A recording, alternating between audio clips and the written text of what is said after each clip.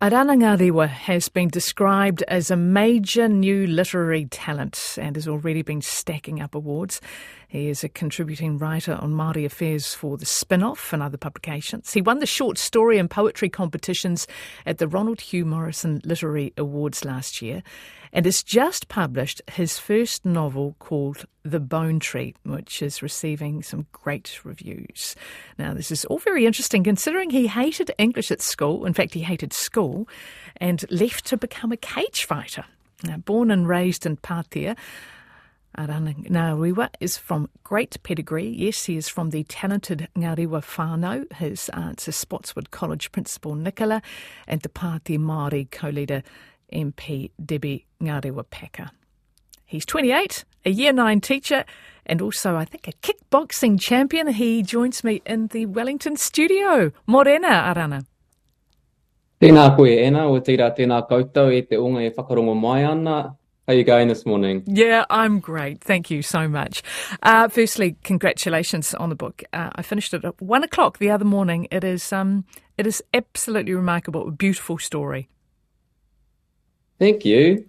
It's really, really lovely. I want to talk about the book in a moment, but the one things, as I was reading all the material about you, one of the things I found most fascinating is how you hated school so much, especially English, and reading as well, and yet here you are, a teacher and also a writer.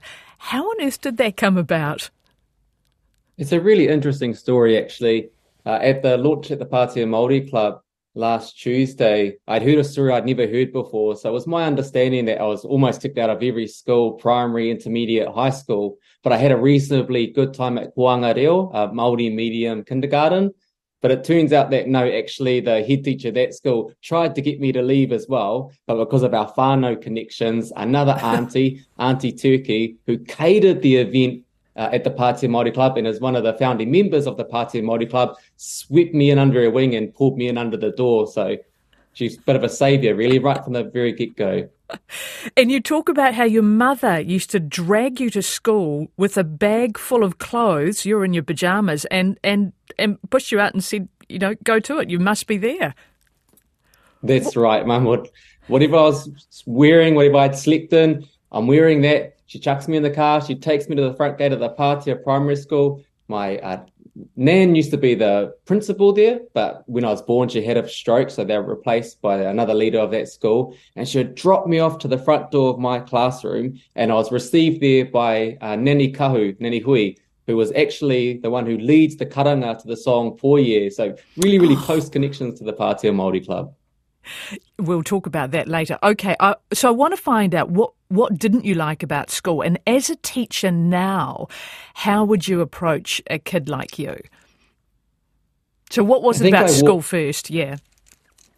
I think I'd walk into classrooms real high alert. I think I had a pretty low level of trust as a young person. I think it was pretty general of many of the places and many of the people I came up with and across during my young age. And there was just a massive guard that came up. And I think what I was seeking first and foremost was a connection with those who were in front of me. And anyone I failed to make a connection with as a person, not as a symbol of authority, we sort of clashed a little bit. And I think one of the hard parts as I reflect on my time through school is how antagonistic a lot of my relationships were. Some of the things we say now in the classroom is there always has to be an adult in the classroom, and that should be the adult in the classroom.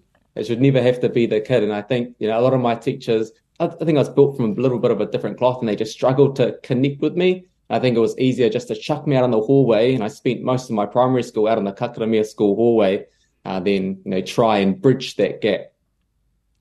Okay, so how would you, and how do you, you're a teacher now, how do you approach a child like, and I assume you would see them, a child like yourself?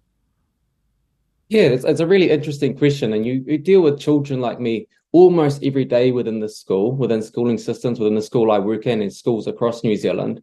And there's a bit of an art to it. You have to bring your strengths to the surface. So people come from different places. Mine tends to be a little bit of a humor. I tend to make fun of myself, and that really disarms kids immediately. They're like, oh, who is this adult who's, teasing themselves? I'll be, I'm sure if I was a kid too, I wouldn't want to talk to this ginger teacher who's talking to me about my uniform. And you can get a little bit of a laugh, and then you might ask them sort of who they connect to. Who are your people here at school? Who are your favorite teachers? What are your favorite subjects?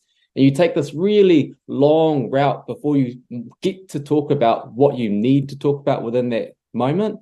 You build that relationship first. You build that level of trust first. You disarm any of that guard that comes up almost immediately, especially for our kids who come from some really hard places, who have had some really hard lives. They need that trust there before they're willing to be vulnerable with you. Right. The truancy figures in New Zealand, I mean, we do have a real problem. And I think there was a figure at the end of last year which showed about 9,000 children were missing from the education system altogether. And I know COVID has had an effect. What do you think we need to be doing better? I think it's one of the things I do in my role as a Year 9 Dean at Spotswood College is I'm often connecting with whānau and trying to rebuild the attendance. And we tend to think about it in terms of attendance rather than truancy or anything like that.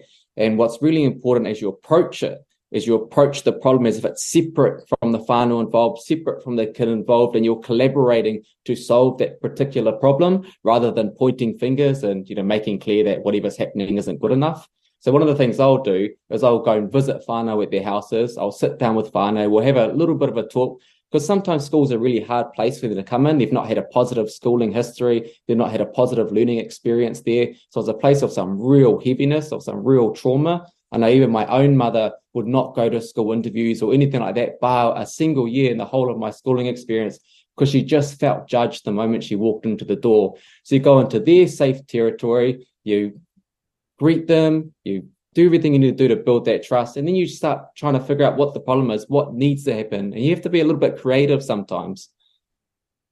Right. Okay. Let's talk about your novel, The Bone Tree. And it is the story of two brothers, Kauri and Black, growing up in Taranaki in poverty, surviving the underclass of Aotearoa. It is a beautiful story which touches on intergenerational trauma, the uplift of children, but it's also really deep, unflinching exploration of sibling love. But you didn't set out to write about two brothers, did you? No, I think when I began writing this story, I was really infatuated with the relationship between fathers and sons, particularly my own relationship with my father, who was a iwi historian, who had lived a really tough life himself and was at the beginning of my life, and especially as I grew a little bit older, he was really trying to sort of drag himself out of some of those darker places he had been in. He's a real hero in my life, a real superstar, and I think I was trying to figure out where that comes from. And one of the really hard parts about being a young person growing up is not only do you have so little control of your own life, you kind of get thrown into a household, thrown into the family, but you actually have so little idea of the history that is informing all of these people around you. And so I wanted to think really deeply around what kind of forces shaped my father and his father and ultimately would come to shape me. Right, and so you've got a good relationship with your dad, but the story you wrote was very different, wasn't it? It was about shaking off and not becoming, like your father. So what changed? I think I've developed a really positive relationship with my father. I think growing up, we had a much more complicated relationship. All of my siblings had a complicated relationship with both of our parents. We were born and raised in Patea. Patea has an average annual income of about $19,000. So you can imagine what that kind of life looked like in terms of drugs, in terms of alcohol, in terms of visits from the police, in terms of our relationship with our institutions of education, our institutions of health. And so I've really come to appreciate and admire Dad through coming to appreciate the history that shaped him and the amount of sheer willpower and strength to overcome that and become this person he's become today. I think just as Cody and Black transform across the story, they lose their father really early in the story, but it would have been interesting as those boys transformed, how their father might have transformed if he wasn't robbed of his life. Right, okay. You pulled on also a lot of elements that are still very real today, the intergenerational trauma, stolen land, child uplifts. In effect, you did reference, I think, a recent event in your story about children being taken from their families and put into state care. Is there a particular message that you want readers to take away? It's a question I get asked a lot. I think, it's my job as a writer to write the experiences I know, to write the lives I know, to share the stories of Patea. We have a lot of our whānau in te ao haka and do their job in that space. And it's my job to do my job in this space careful, to do it circumspectly, and to do it well. And so I don't necessarily imbue any of my messages within stories, but try and represent the reality. So it may be a mirror to those who know these experiences, and it may provide some insight to those who don't know them. Can you just, now I've sort of explained what the Bone Tree is about, but in your words, can you just tell the listener what it is about, what they can expect from it? I think one of the biggest questions that sit at the core of the story is what happens when the systems that are meant to protect us prey on us. And so the whānau involved, Cody and Black in particular, are sort of subject to so many forces outside their control, and they're trying to navigate it as best as they can. And we spoke a little bit earlier about the attendance problem we have at school. And one of the things that sits at the heart of the problem is a distrust between whānau and education, not to mention the physical and economic and cultural barriers that exist between whānau and school, but also just the distrust that has developed across time. And many whānau have many horrific stories of them and schools, and certainly my whānau and myself and my father and his father and his father and his father all have some really complicated relationships with these systems, with school in particular, but also with our systems of law and our systems of health. And so it's really thinking about and exploring how two young men without their parents, without anything to protect them from these systems and these forces, how they may navigate them. Right. Now, it took you 5 years to write the book, didn't it? That's right. Okay. Would you, why so, I say why so long? I don't know how long it takes to write a book, but did it change and did it evolve? I know you first started out writing, wanting to write about a father-son relationship, and then it became this sibling relationship. How did it evolve over those 5 years? I think to my mind, the story is still about a father and his son, that Cody is still exploring that relationship between himself and his father, though his father has passed on, and he's trying to get a better grips of how his father has left some seeds inside himself that he doesn't necessarily want to see bear fruit. But certainly the relationship between Cody and Black is almost him taking the role of father within the household and trying to do his best not to further seed those seeds within him, within his younger brother, who he sees as quite far away from his father, doesn't seem to have really taken in his footsteps the same way Cody has found himself. But I think the book has sort of transformed me across time. The writing and the work within it has certainly transformed. It took 5 years because I'm so new to this world. Really, I started writing with the book. The book is the first thing I really had written. I've published many short stories in the meanwhile, but it took me a long time just to figure out what exactly writing can and should look like, and how to really bring life into these stories. And I don't think of Cody and Black as characters. They are real life. I see these boys every day at school. I saw these boys every year growing up. These boys sit within me in some strange way as well. But I think the reason it took 5 years is really me developing the skills necessary to tell the story well. Right. Now, will you read it to your students? No. No. Will you encourage them to read it? I think that's kids have started to figure out now that Mātua Airana is a writer. Up until now, about 90% of kids at school had no idea that I lived this life outside of school. Some of them knew I was a cage fighter and a kickboxer, but none of them knew I wrote. But now I'm appearing on RNZ and everywhere else, and everyone's sort of starting to figure it out. Why haven't you shared that with them? Because school's not about me, school's about them. It's about helping them become the kinds of people they want to be. It's about helping them to navigate that system. And I share only so much of myself so as to better relate to the kids. But really at this age in their lives, they're interested in themselves. They're interested in their peers. They've gone from 5, 6, 7, 8 years old where they're in love with the adults around them and want nothing but their attention. And now in their teenage years, particularly at sort of 13 to 16, they're most interested in their peers. And so it's our job to help foster that relationship. Right. Quite a few people are texting in saying, oh, gosh, I wish he was our teacher. What an inspiring young man. Fantastic. Now, tell us, because you've mentioned it, the cage fighting. You left school to take up, was it cage fighting full time? Yeah, that's right. So I had finished high school, then I went off to university, and I wasn't my intention, but Mum had made it really clear that uni was what you were going to do, whether you wanted to or not. Same way she dragged me into primary school, she dragged me off to university. She recognized really early that despite some of my frustrations with our institutions of education, that was going to be my elevator out of poverty. And so I was off to university, but what I managed to gain at the same time is while I was getting my student allowance, while I was studying full time, I had just enough time to do all of them, to compete as a professional cage fighter, to train 2 to 3 times every day and commit myself to that world as well. So I managed to sort of game the system a little bit, appease Mum, because Mum was always going to be the ruler of the roost, but get what I needed out of it as well. Right. What is it that you enjoy about cage fighting?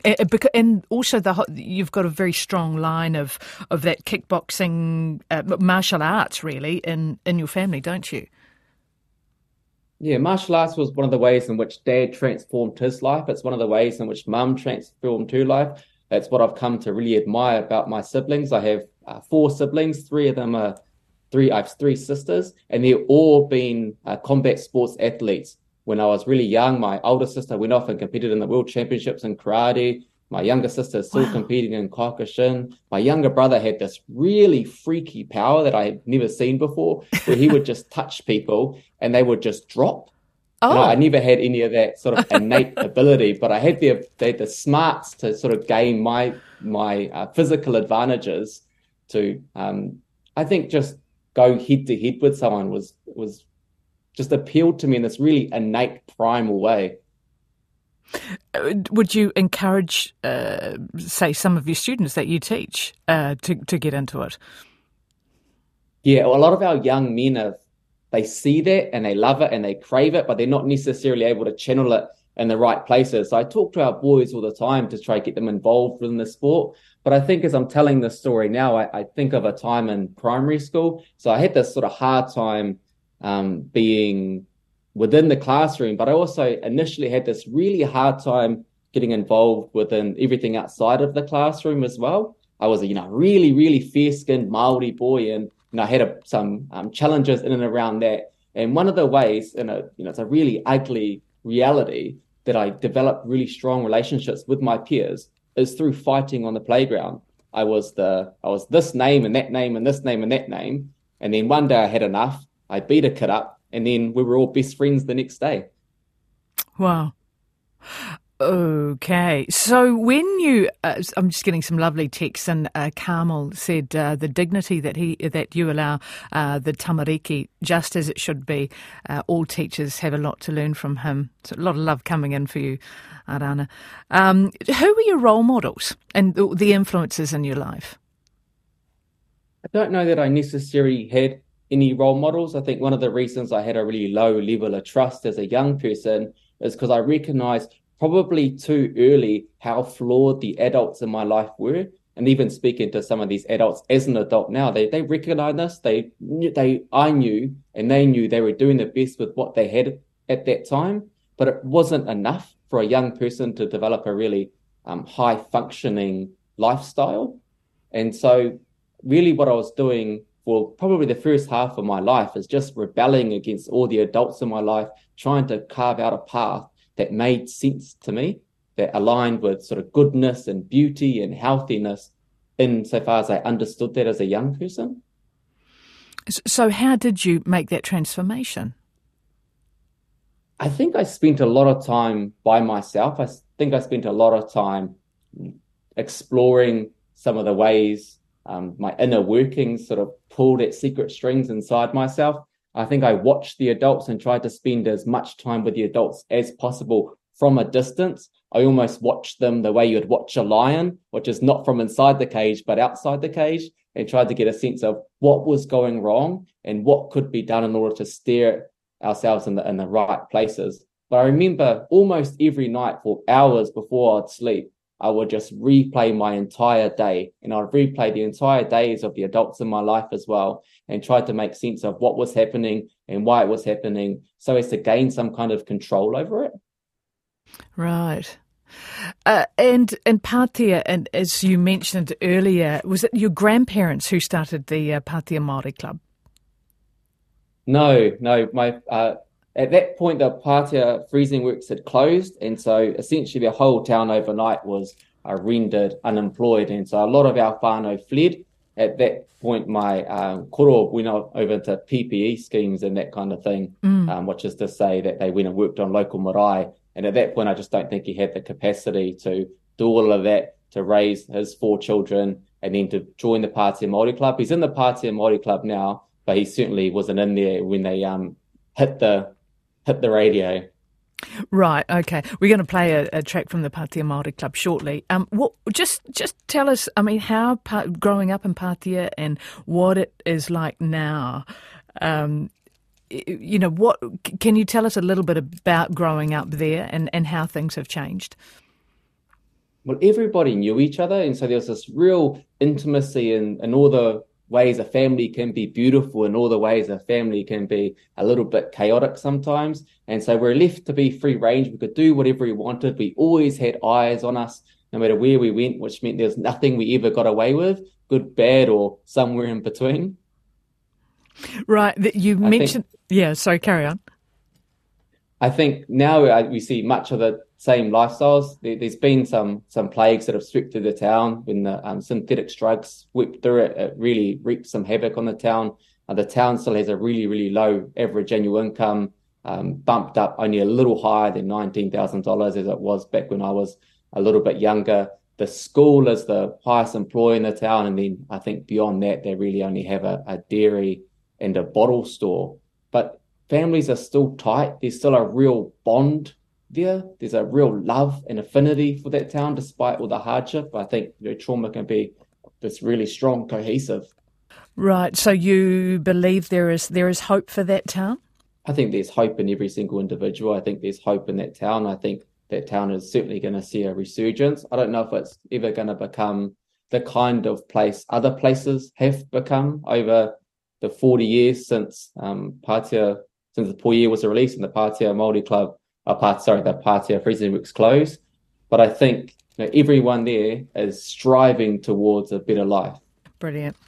Well, congratulations again on your book, The Bone Tree. It's a fabulous read. I was in tears at the end of it, but they were happy tears. And I think it would be lovely if we all had a brother like Kauri in your book. I think so too. Yeah. Thank you so much for joining us, Airana Ngarewa, and the book is The Bone Tree.